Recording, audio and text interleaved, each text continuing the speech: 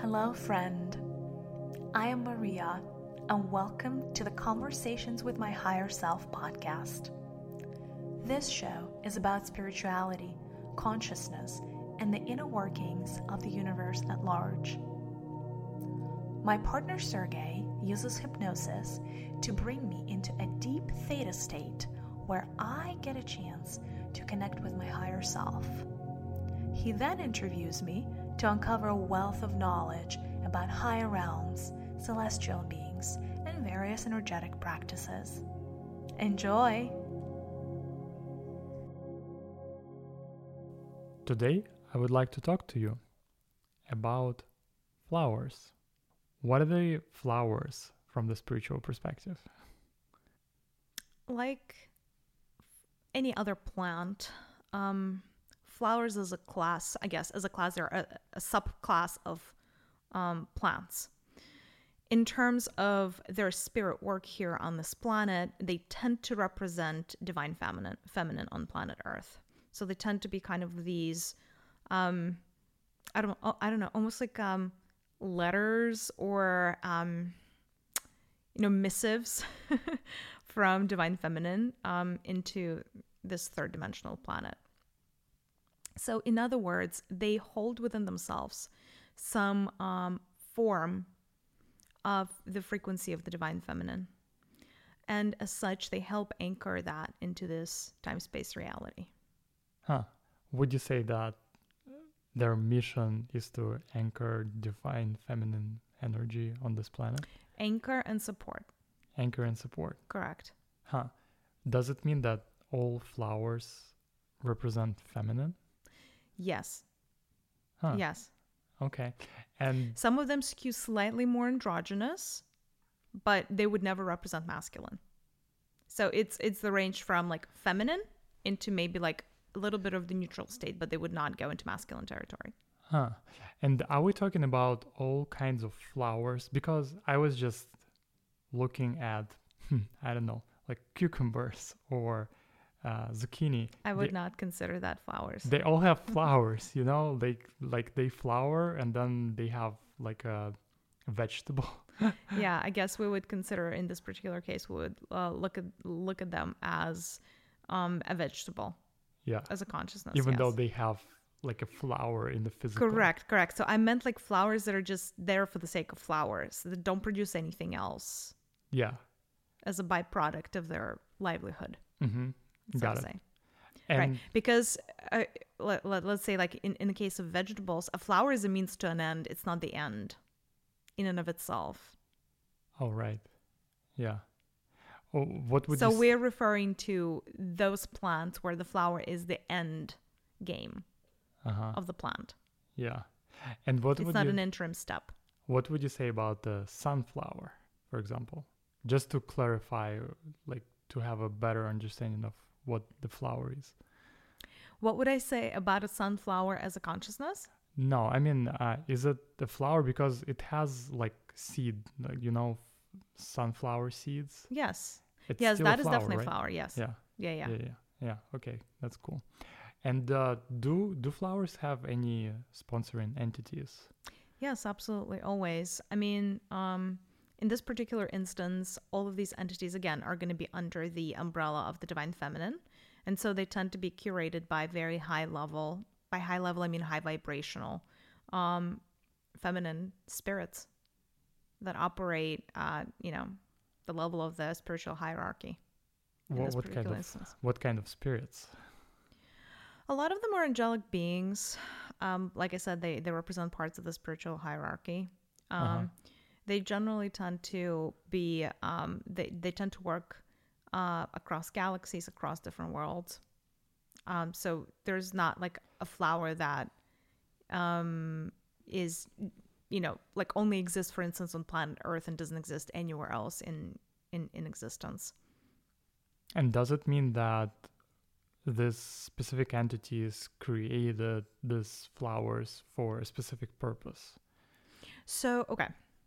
For you to not get confused. Let's maybe start very high level and then we're going to go down so that you start getting the full picture. Let's look at the divine feminine as a concept. Divine feminine, just like divine masculine, is a range of different energies, right? It's a spectrum. You can think of it, just for the simplicity's sake, you can think of it as a range of of all the colors of the rainbow, right? And everything in between, the in-between states of colors as well, because within the rainbow of spirit, there is no harsh demarcations. There's also the in-between states. So divine feminine has a range. Let's say at the level of the universe, right? Every single aspect of divine feminine that would represent the entirety of divine feminine has spirits, right, that live under that particular aspect of the divine feminine. So think of it as, okay, like there is the pink ray of divine feminine, and there are spirits that live under the pink ray. There is like the blue ray under divine feminine, and like there are entities that live under the blue ray, etc., etc., etc. So as you go down to the level of the planet, certain aspects of divine feminine energies wanted and needed to be anchored into this time-space reality, into this consciousness of planet Earth. So say that it was decided by divine feminine that it wants to anchor the blue ray, for example, right, of itself. And I use that very loosely because I don't want you to necessarily think of this as the same as sacred flames, because it's not. However, it's a really good analogy of the rainbow. That's why I'm using it here. So bear with me. So say divine feminine said, okay, we need to anchor this blue range of my energies here. Underneath this blue energy, she has trillions of souls, right, that resonate and vibrate at that frequency. Some of these souls volunteer to go and help anchor the energies after the call has been given, right? So the divine feminine says, okay, like this is what needs to be done. Can you do this? And so there are spirits, there are souls that choose to carry that mission forward. As such, right, there are a few of them that are sponsoring, and they might be sponsoring multiple different flowers across different galaxies that would all represent this blue energy of the divine feminine. I don't know if this makes sense. Okay. Yeah. Okay. So while at the soul level, right, the soul exists. All souls and all spirits exist for the purpose of their own evolution. It is just that in a particular moment in time, there is something that speaks to them about this call from the divine feminine and anchoring energies that denotes to them like a path towards their personal evolution. So they might take that on as a mission. Now, because these entities, right, they're non-corporeal, as in they don't exist from within the matrix. They need to have a physical object, a vehicle, in order to be able to attach their consciousness to something in the physical, right? And so essentially, on different planets, they may select different vessels, different bodies of florals, of different flowers of different kinds, right? But they might be anchoring the same energy across 10,000 different planets and across like 5,000 different looking bodies of those flowers, if that makes sense. Oh, got it. So the physical representation of the flower can have a different energetic meaning on different planets. Oh, we're getting into really dangerous territory. Yes. And also the same exact vibration of divine feminine can have very different flower bodies across different planets. Right. That makes sense. Okay. Yeah. Huh. Okay. So because the flower, the shape and the form and the color is just a physical shell. Yes, correct, right? correct. And that yes. the energy that is inside is what's real. What's real. Correct. Right. Although, I mean, define real, right? So like again, dangerous territory, because what's real, like obviously everything that you perceive within the matrix is real from a particular perspective. But because everything is energy, right? The shell of an organism is not the most integral part of that organism. Got it. Yeah, it's the sponsoring entity energy that really matters. Yeah.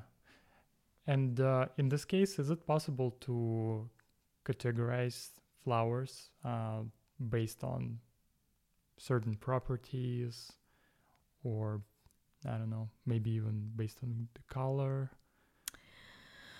I wouldn't do that because we could create more confusion, because poppies, for instance, are red and roses are red, but what they carry within themselves is something completely different. So just because something is of the same color has nothing to do with the vibration or the fact that it represents like a particular side of the spectrum of divine feminine. It's not as linear, in other words. And there are exceptions. So I think that would be quite confusing for me to put,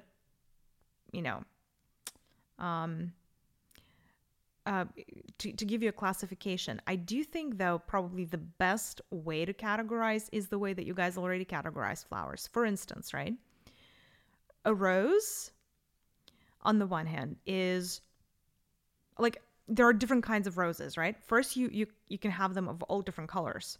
And then you can have the wild rose that really grows on a bush, right? As opposed to like a garden rose or like a long stemmed one, right?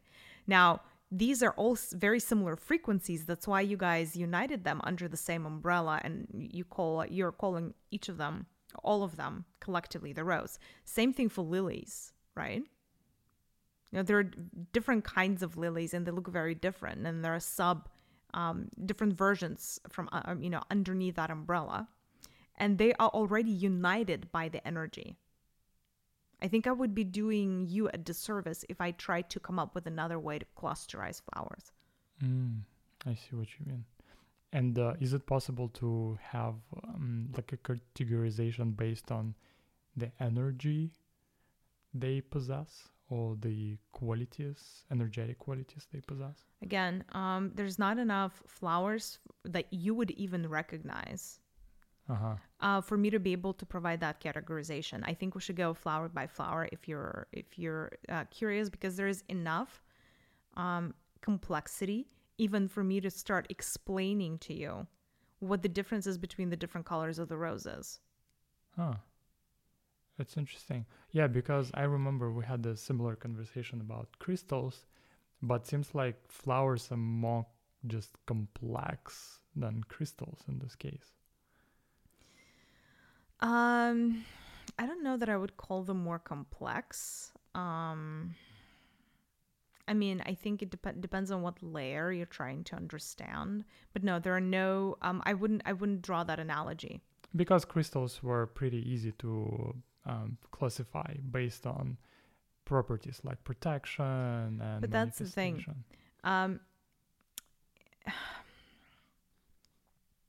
No, okay, so I can do that for flowers. I'm sorry. You can ask me 3,000 times and there's still going to be the answer is no. Is it because the variety is so broad? Or what would be the reason? I'm just trying to understand. So they anchor a particular frequency. They don't necessarily carry with that frequency the protection, or they're not going to do the energy cleanse for you. They're not going to help you communicate to other planets. The energy of the flowers works very differently. There is less of a spectrum for flowers and flower magic than there is for the magic of crystals. Because crystals, they're multi-vibrational beings, whereas flowers in this particular case, the shell is very 3D. And so they're really anchoring energy into 3D. So they're not as multidimensional as crystal beings. And as such, they're a lot less complicated. So it means that's one. Two, crystals represent the fullness of existence in terms of their spectrum. So they would have the feminine and the masculine and everything in between. Whereas flowers is like a more narrow energy stream and a more narrow energy range. So for flowers, right, their main purpose, like I said, is because it's divine feminine realm, it's really magnetic.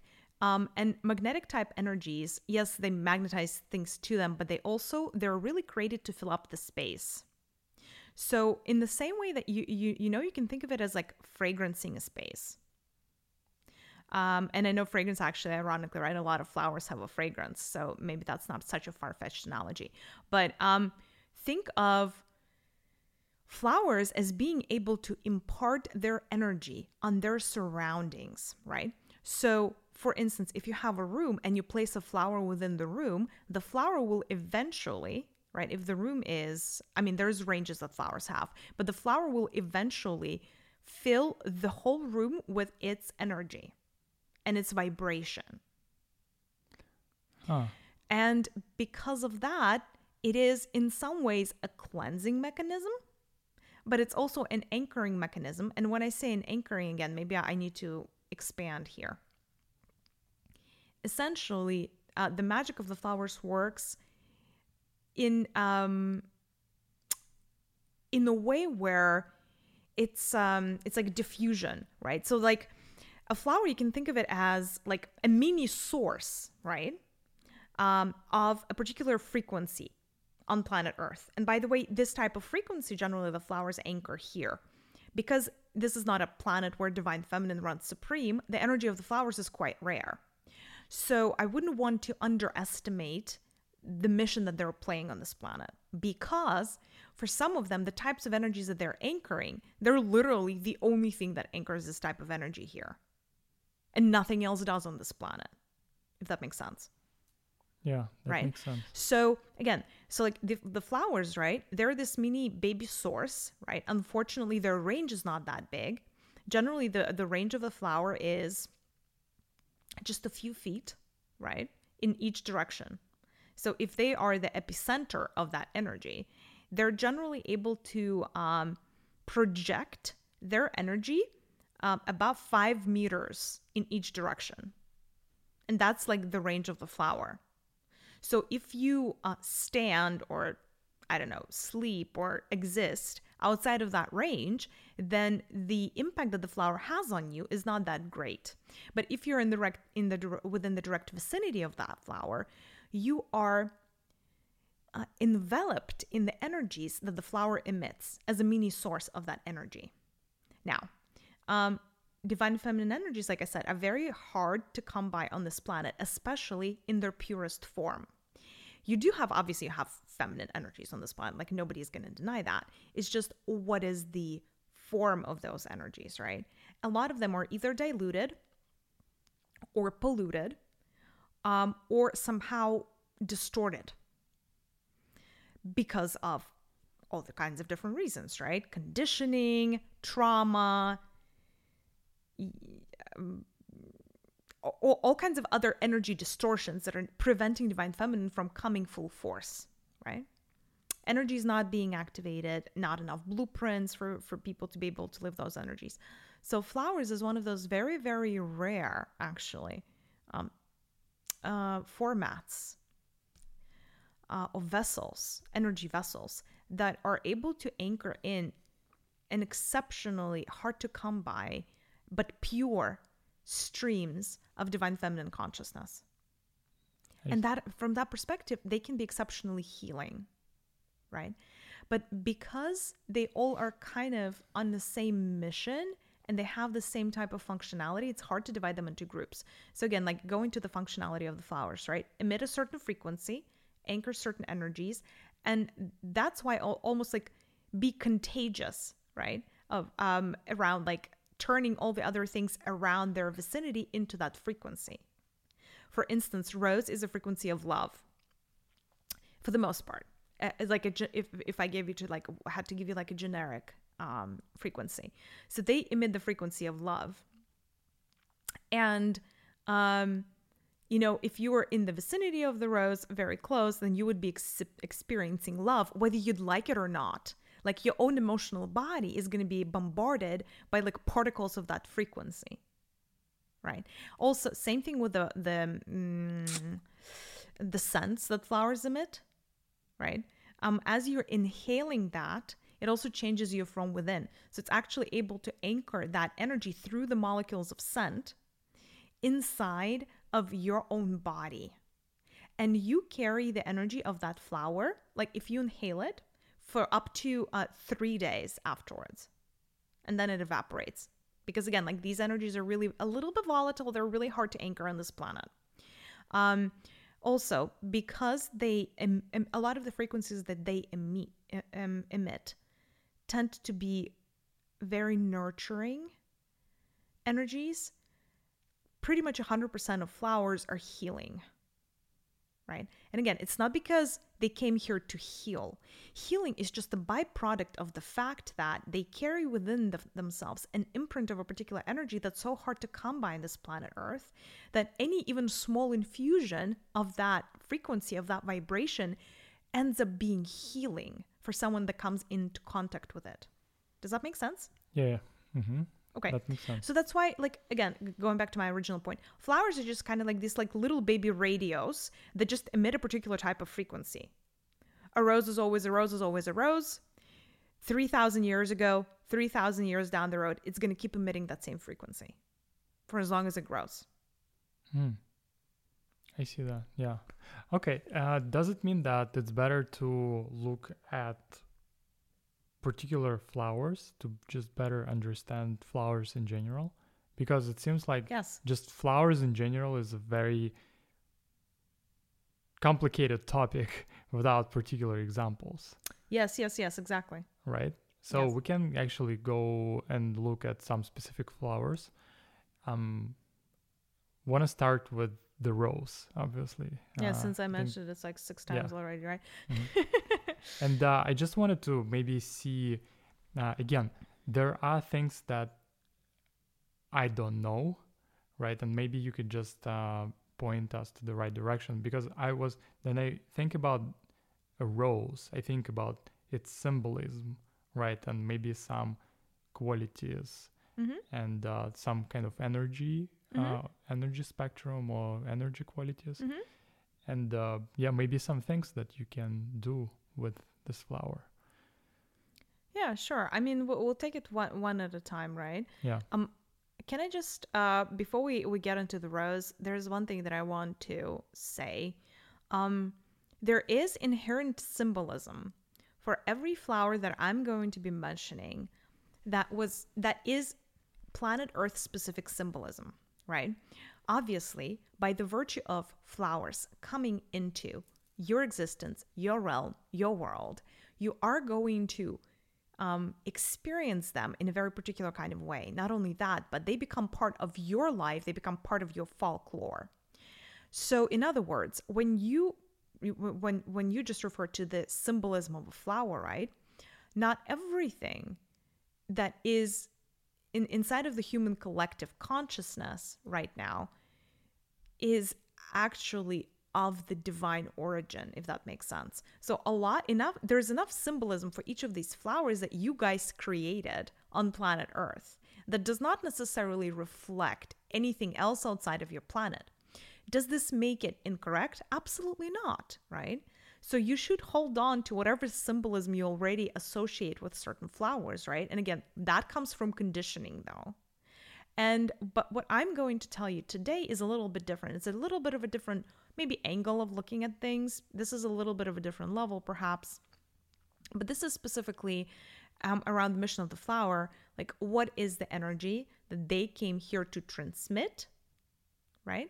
What is the energy that they came here to anchor? And specifically from the energy perspective, how can you benefit? As opposed to, I don't know, Lily, for instance, being the symbol of the French monarchy. Like, we're not going to go there. Like, arguably, who cares? Okay, the rose. The rose is interesting because the rose is, not only is that the most famous flower for many, many reasons. The rose is one of those entities that at soul level has the most supporters for this planet. So there's a whole congregation of feminine spirits that powers the magic of the rose. The rose was actually originally sent to this planet to remind this planet of the concept of sisterhood.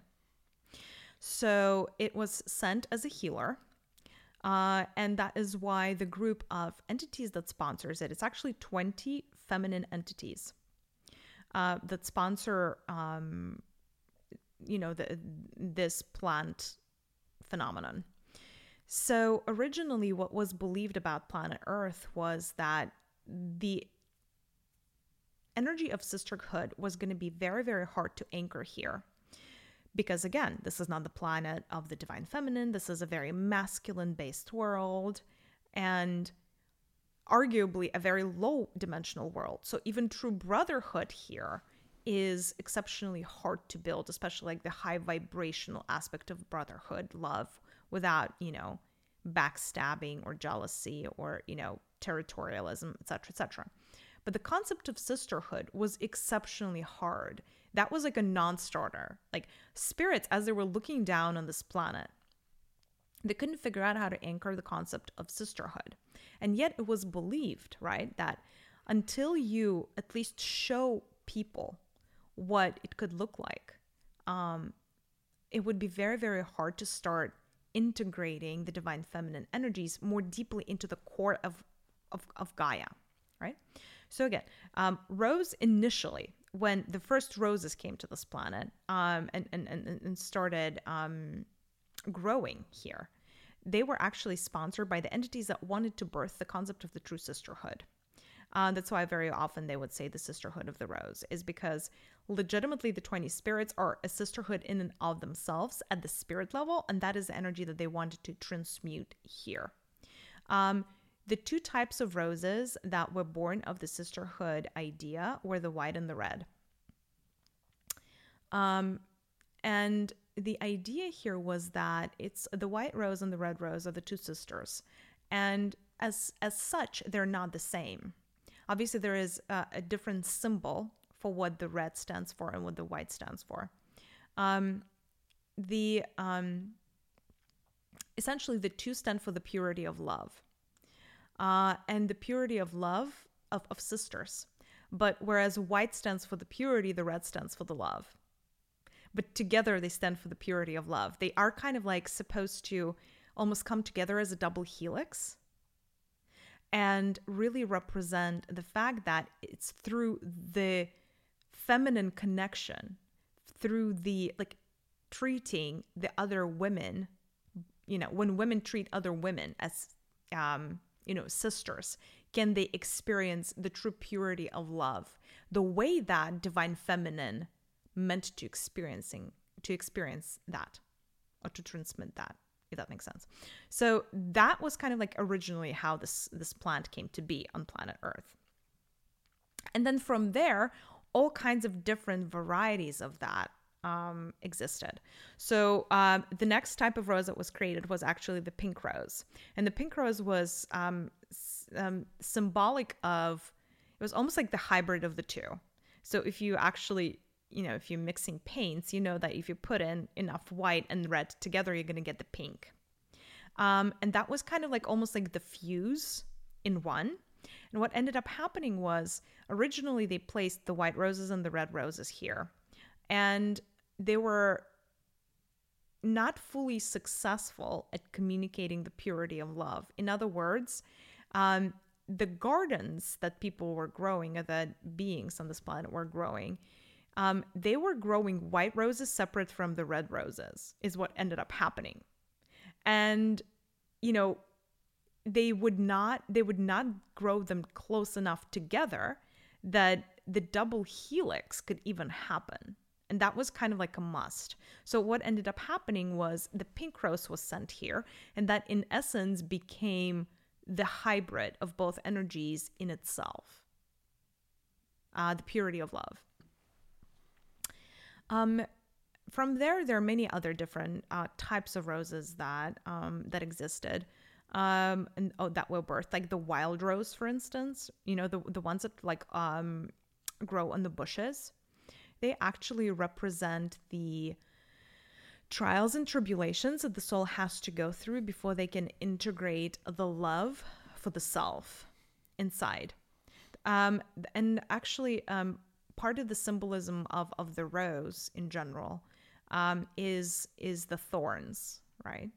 And the thorns generally symbolize the fact that before you can integrate and fully embody those qualities of pure divine love, there's a lot of trials and tribulations, and then there is a lot of kind of like, it's like you need to hone in your vessel and like polish your vessel, kind of like the diamond needs to be cut in a certain way, right? Before it can really shine with all of its facets.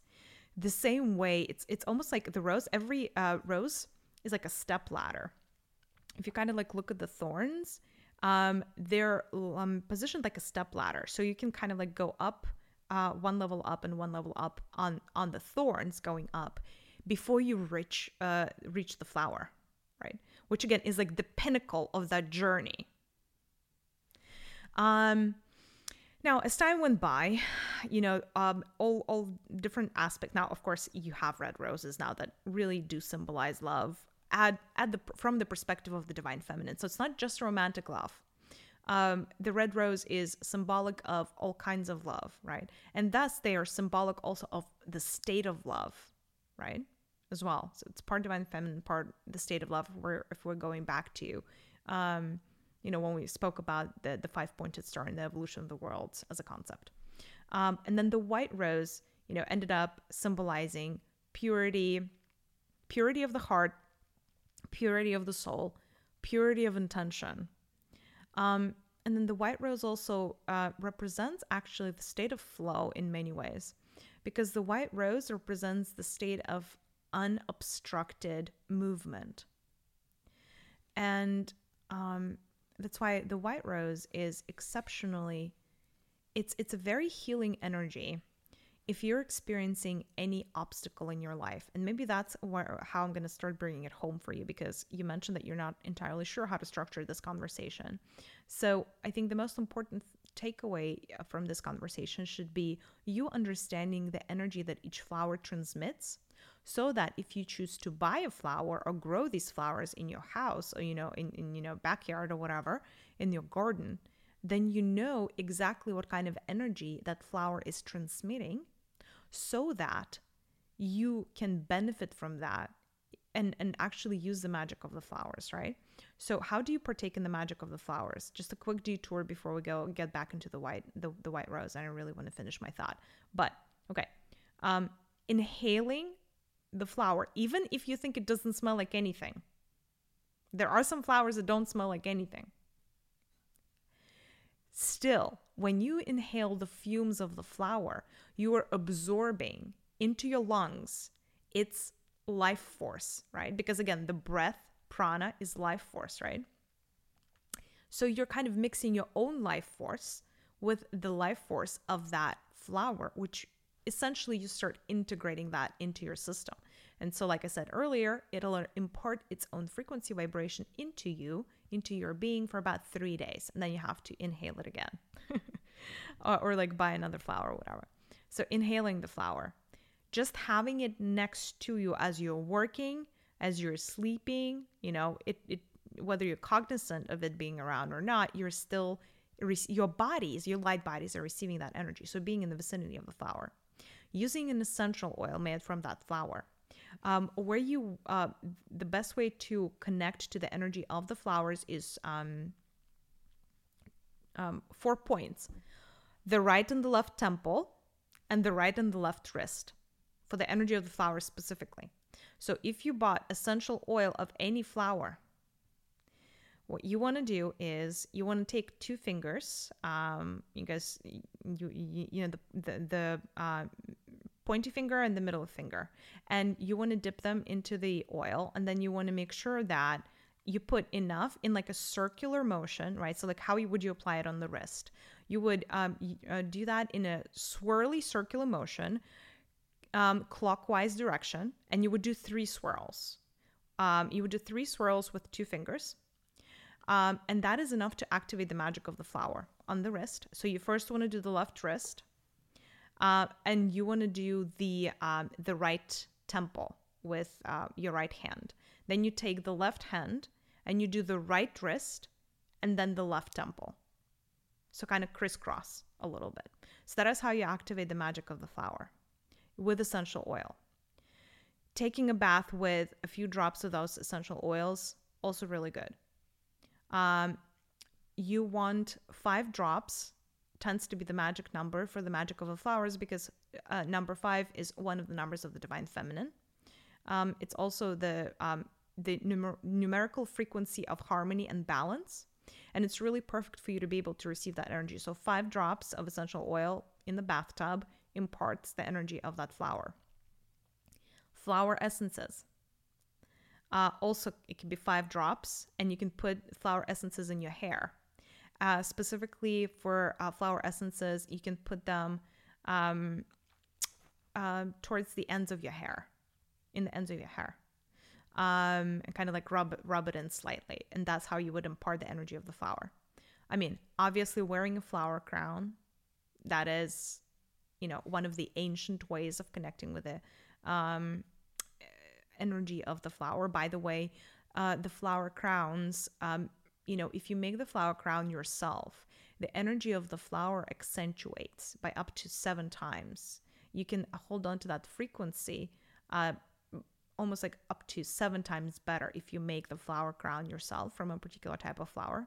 Another thing that you don't want to do with a flower crown is, you want to wear it for a few hours or a day, and then you don't want to throw it away. So you want to preserve the flower crown for about 7 days on your nightstand or what have you, so that, the magic of the flowers can be fully imparted into your life, as opposed to, just like throwing the flower crown away. So like throwing the flower crown away is a big no-no, prior to 7 days, because it's kind of like squandering away that energy, and it's just really not a very nice way to treat Mother Nature. Even drawing a particular flower, ironically, and I know I mentioned that generally you need to be in the vicinity of the flower, but there is something about the energy of creation when you're using, especially if you're doing a more lifelike, realistic painting of the flower, using the colors of watercolors maybe, or oil paints, that would help you connect to the energy of that flower and benefit from its energies. So painting flowers is actually very, very healing, because when you're co-creating with that magic of the flower, that could be a very long-term impact for your life.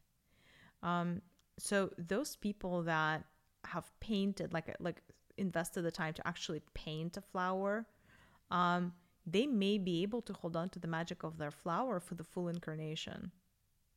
So that could be a very interesting hack if you're into painting or would like to learn, is to paint certain flowers to be able to really house and preserve those energies within your own vessel. Okay.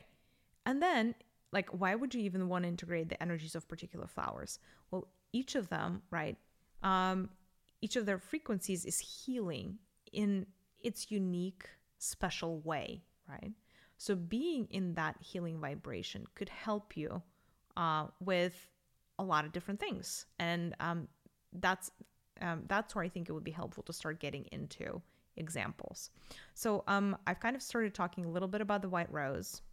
So the white rose is its purity, its innocence.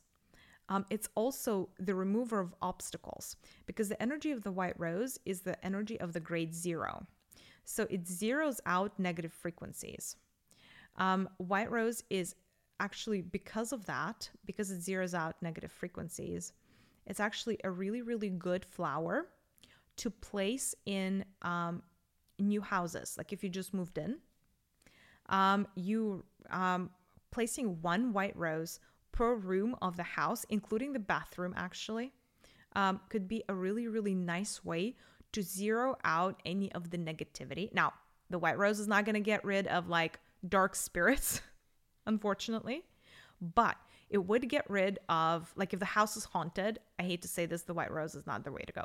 But if it's just denser energies, or, I don't know, the couple was fighting, or, stuff like that happened, the white rose is going to be able to detox that environment for you very, very well. The white rose is also the remover of obstacles. So it's very healthy for you to have a white rose when you're starting to manifest something. I would call it the flower of manifestation because it removes obstacles. It might not be able to give you momentum, for instance, to or like additional energy to achieve something, because this is not the flower of achievement by any stretch of imagination. However, it would remove any things that are in the way for you to be able to achieve something. By the way, you know how they have these flowers now that are preserved and they can be in your houses for like, I don't know, 6 months in a row? They anchor the same types of energies, as in they work just as well as, the flower that's going to die. So if you're looking to house a particular energy inside of your home for like a prolonged amount of time, those preserved flowers still work. But the artificial ones, don't work as well. If it's just like a plastic rose or whatever, it's not going to have the same energy. Got it. Okay. Do you want to go more into roses? Sorry. If there is anything else, yes. But otherwise, I have other flowers as well. Let me see if there is something else in the rose that I need to tell you about really quickly based on your guys' state. Okay. Red rose. Why would you want to have a red rose? The red rose is really healthy for starting a family, actually.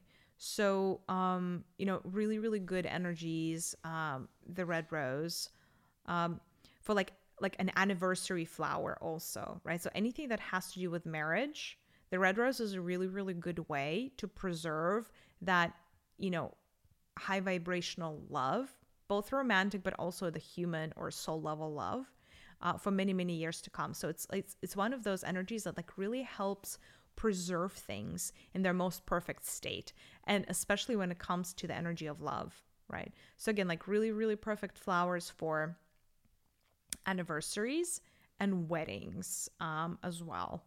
I know that actually it's interesting because you guys tend to think of this flower, I think mostly for like Valentine's Day, less so for wedding. For weddings, you guys go with like white, a lot of whites, but like the red rose might actually be a really, really good one as well.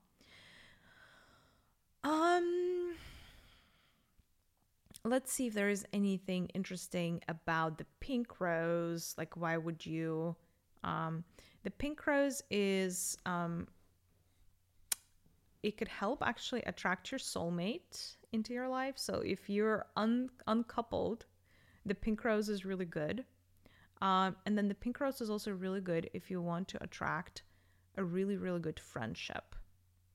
So surrounding yourself with pink roses would actually really enable you to start attracting people who are like-minded. So if you're like thinking about your tribe, if you're like missing your tribe, or like if you feel like your friends, I don't know, you've outgrown your friends, or like you guys are moving in different directions, and you feel like you could use some more camaraderie and like some more people who are like cut from the same cloth as you, the pink rose is actually a really, really good healthy energy for you. Pink rose is also really good for raising your vibrations. If you're feeling down, if you're feeling depressed, if you're feeling, I don't know, just like the winter blues, the pink rose is a really, really, really good remedy for that, because it would tend to raise your vibrations at least to the heart chakra level, and sometimes even higher, depending on where you are. So really good high vibrating flower. We can move to other flowers if you want. Yeah. And is it okay for guys to surround themselves with Of course. flowers? What do you think? Guys don't need divine feminine?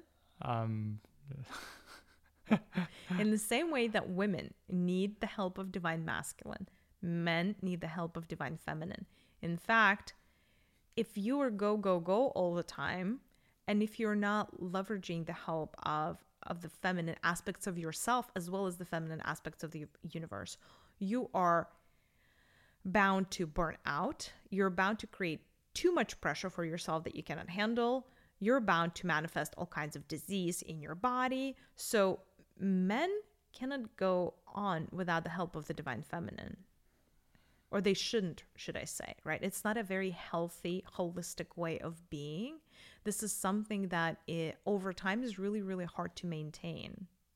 And so it is actually, in fact, a very big miss for men to not partake in the magic of flowers. Now, the good news about the magic of flowers, right? Like, it's like, I mean, a lot of men are not going to buy flowers for themselves, which is fine. Men connect to the energy of the flowers when they buy flowers for women, right? Sometimes it's enough for them, to, as they're like carrying the flower, the bouquet, to give to the woman that they care about. It's enough for them to partake in that energy. But again, I do want to break the taboo around like flowers are for girls, because no. Got it. Okay, so it's actually very beneficial to, if a man doesn't have a friend, a girlfriend, right? Then buy for yourself. Buy for yourself. Yes. Right? Buy some flowers. buy the flowers. Get the flowers, dude. It's okay. Got it. That's cool. Let's talk about tulips next. Yes. Tulips. All right. Tulips are interesting. Tulips are about I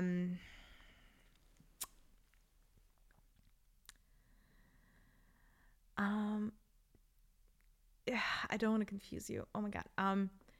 There are about aligned honorable action, which doesn't mean that, and that's where we're getting into a little bit of the androgynous divine feminine, because what I just said might confuse the hell out of you, because I just said action and honorable, which are not the things that you guys associate with women, I don't think, or at least with like a lot of it tends to be the divine masculine territory.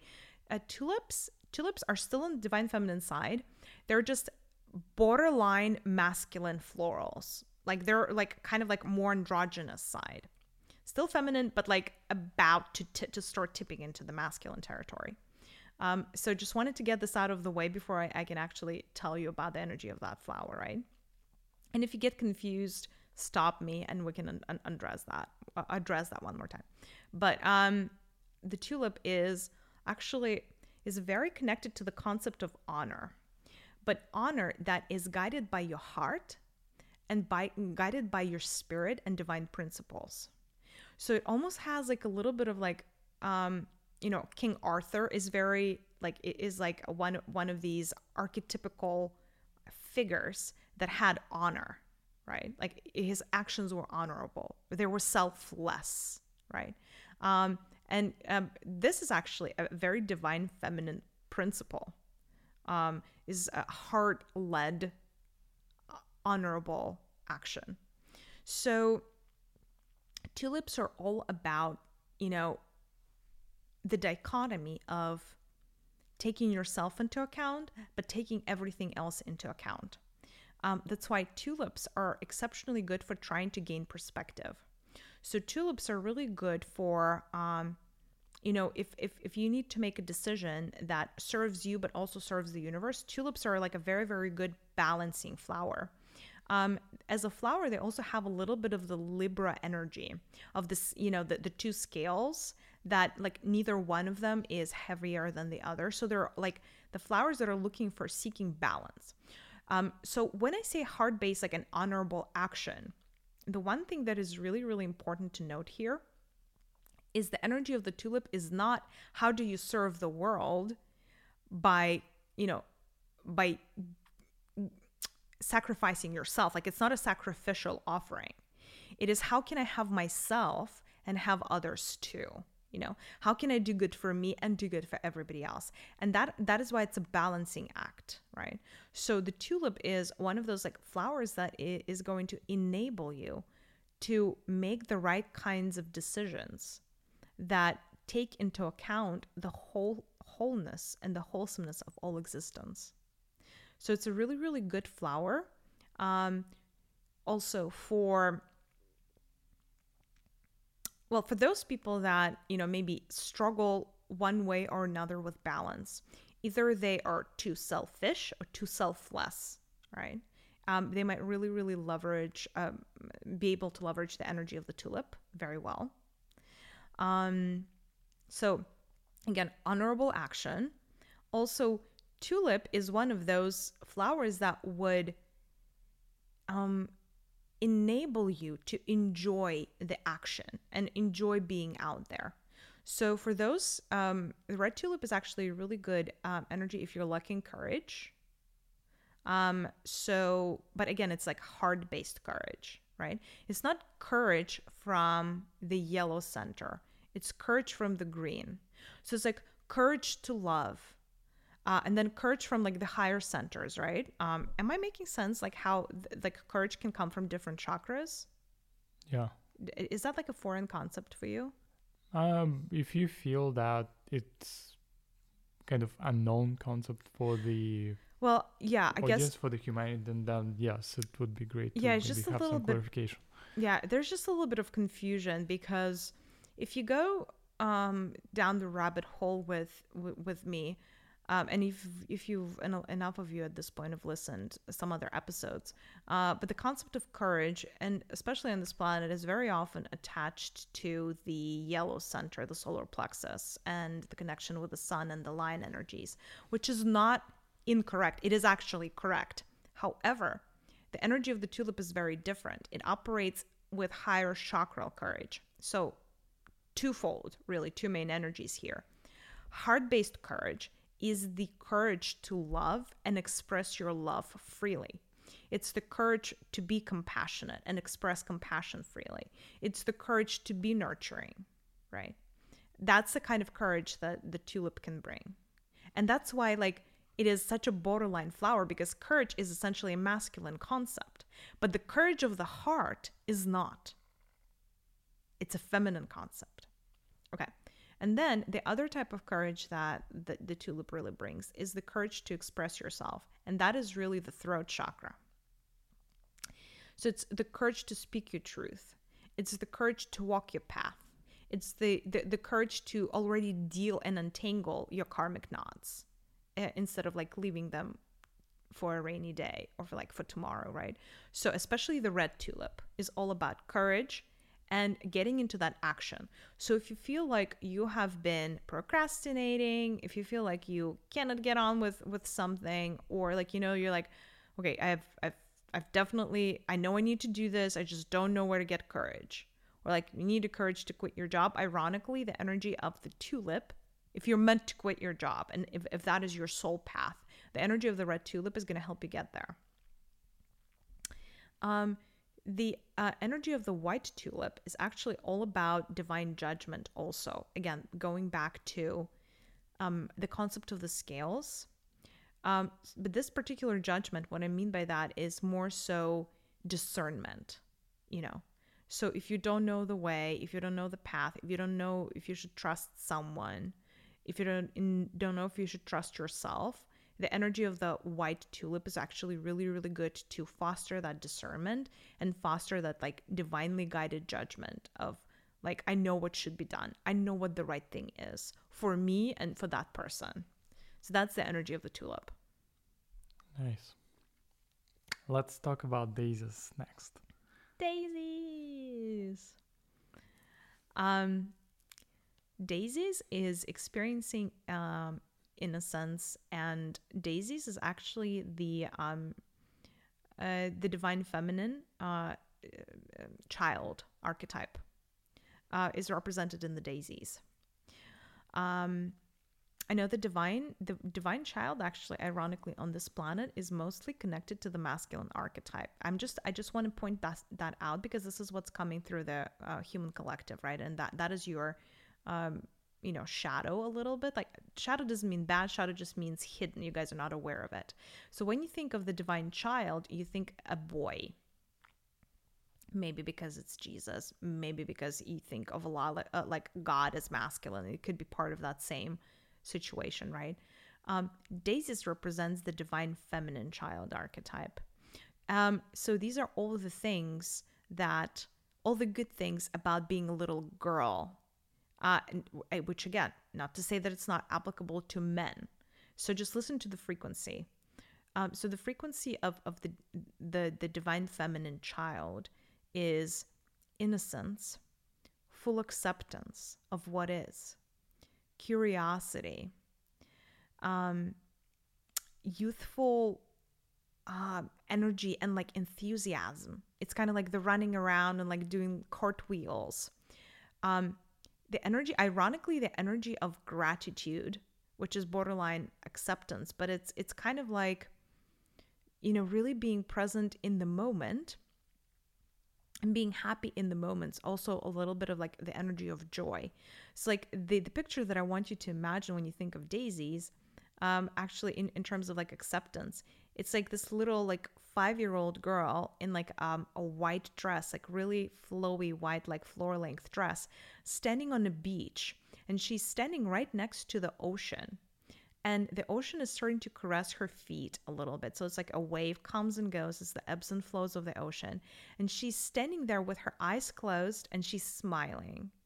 And she's just being present in that moment. And like the sun is shining and her hair is just like flowing in the wind. And she's really happy. Like she's not doing much maybe in that moment, but she's fully present to the feel of the sun on her skin, to the feel of the ocean in her on her feet, the wind in her hair, and just the caress of the fabric of her dress. But she doesn't feel like she needs to be anywhere, do something, achieve something, get money, get fame, success, power, any of that. She is already abundant by just being in the moment and being the child, the daughter of God and Goddess, essentially, right? So it's that feeling of being full. And yes, it's a little bit naive because maybe she doesn't know better. But also, maybe there is not, anything out there that she's missing because she already has it all, right? So that is the energy of the daisy.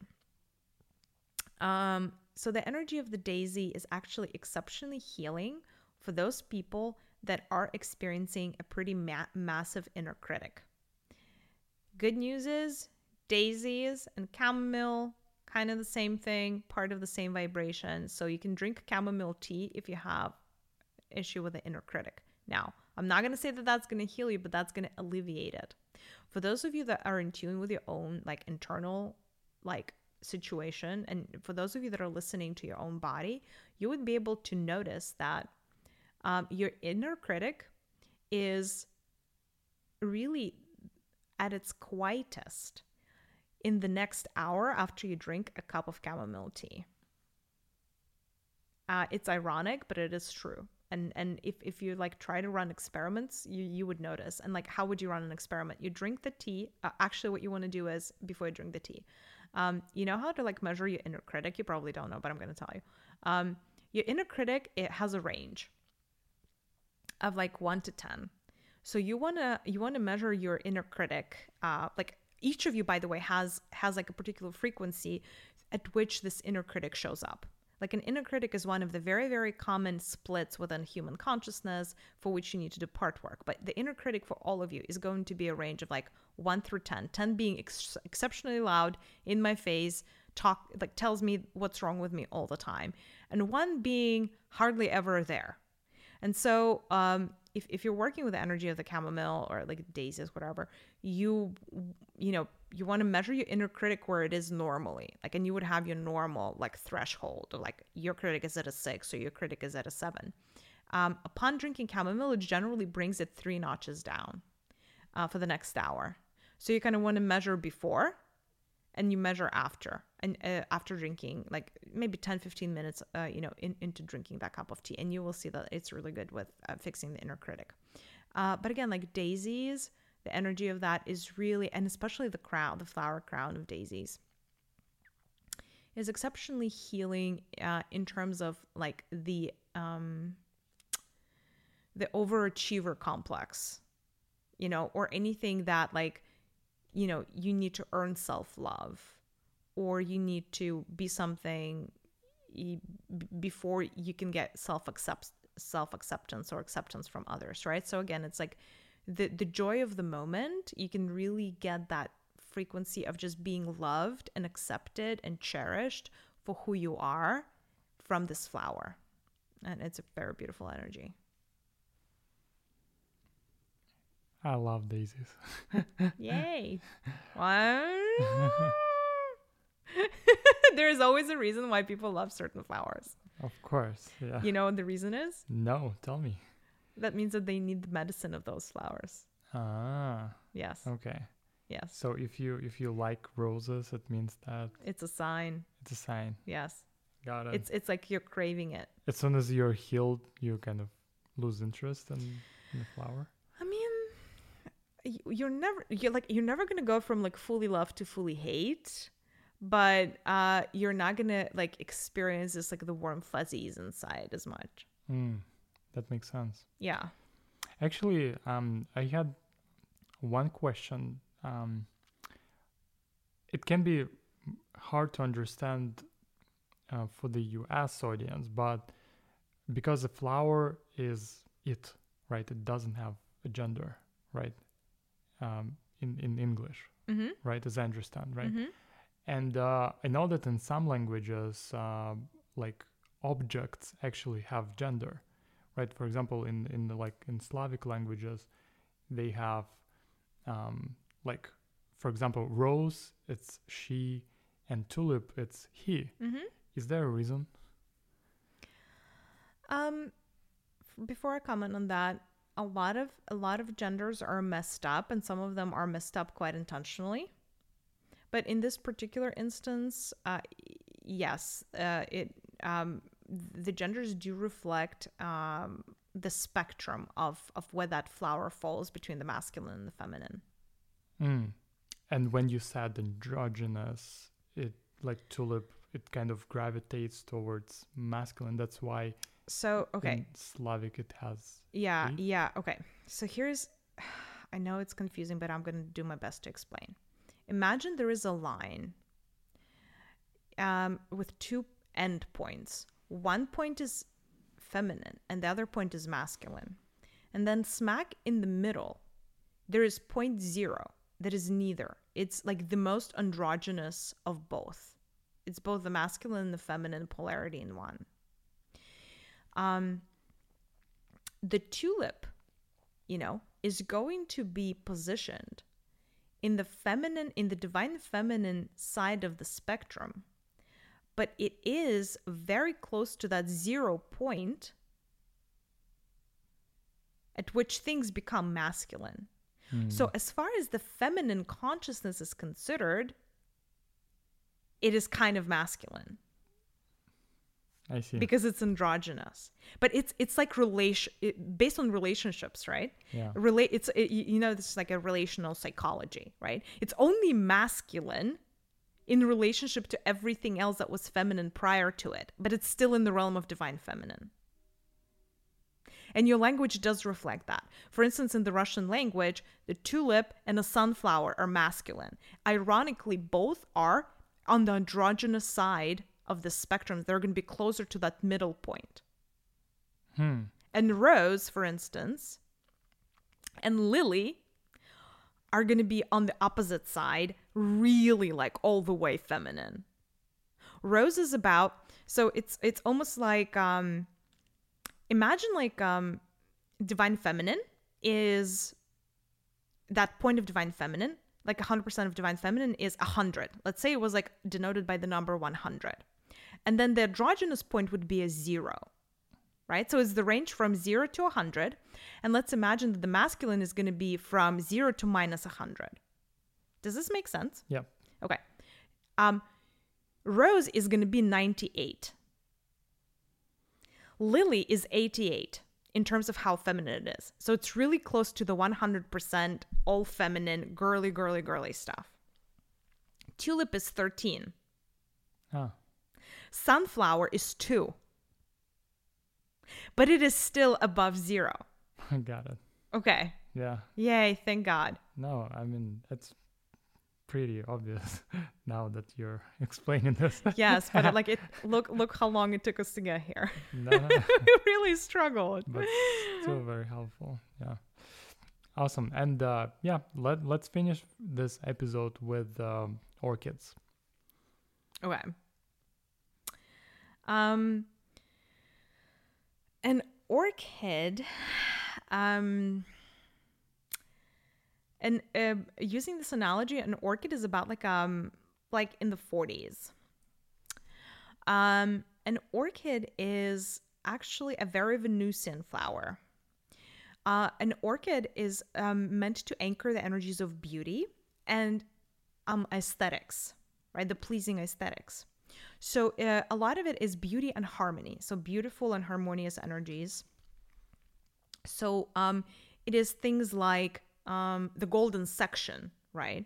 So it's all things beautiful, from like the perfect angles within an architectural building, like in terms of like how broad you should think about beauty, to the symmetry of a human face, to the beauty of a natural landscape, right? So all of these Venusian energies of beauty are incorporated within the energy of the orchid.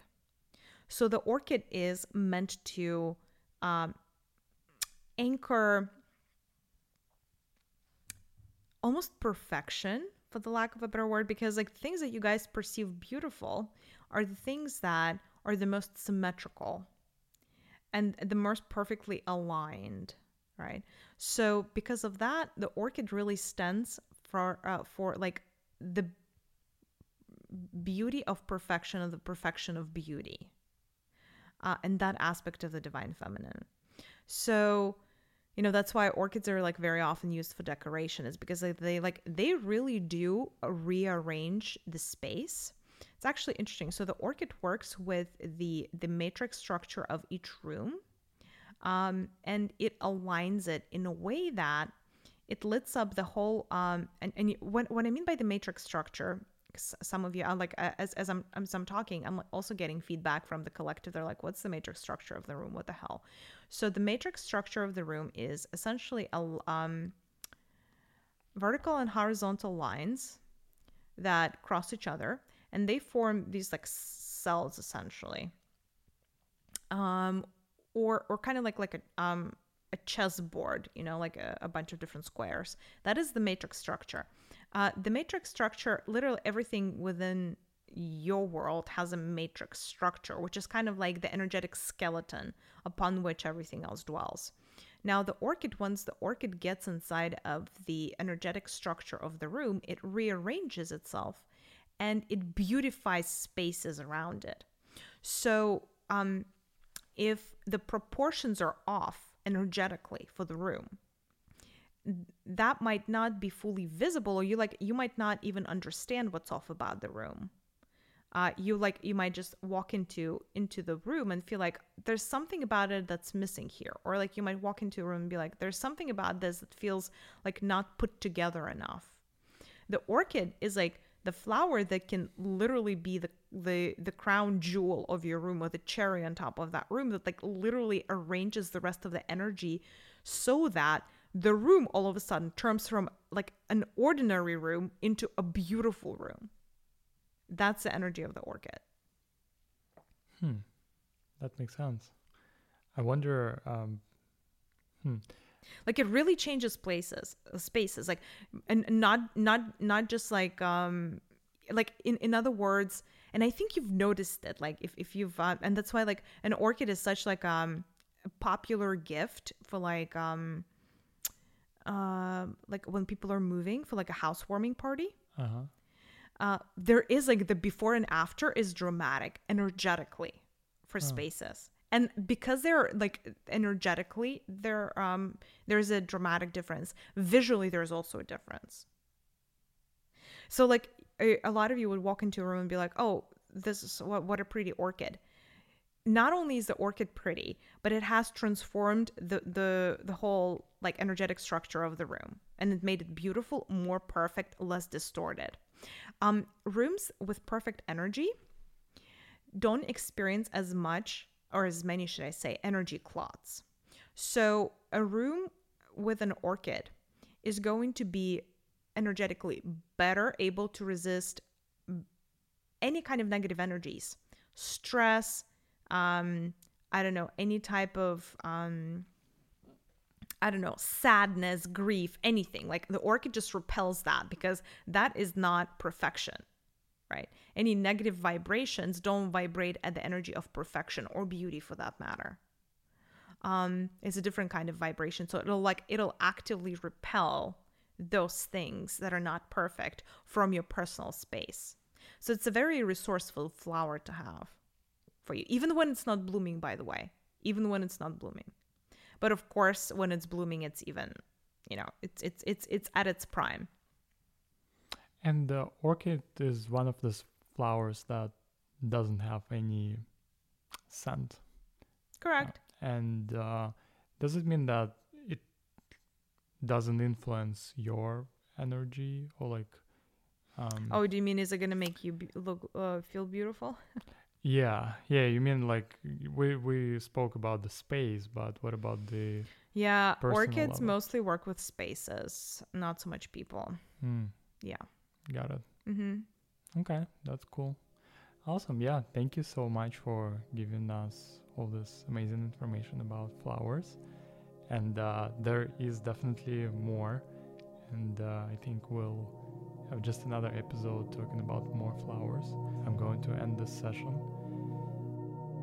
Thank you so much for listening to Conversations with My Higher Self podcast. We hope you enjoyed this episode. If you have a suggestion for a topic we should explore in the future, please email us at hello@conversationswithmyhigherself.co. If you resonate with our message, please consider leaving us a review or sharing this episode with your friends. The world is going to be better off for it. With much love, Maria and Sergey.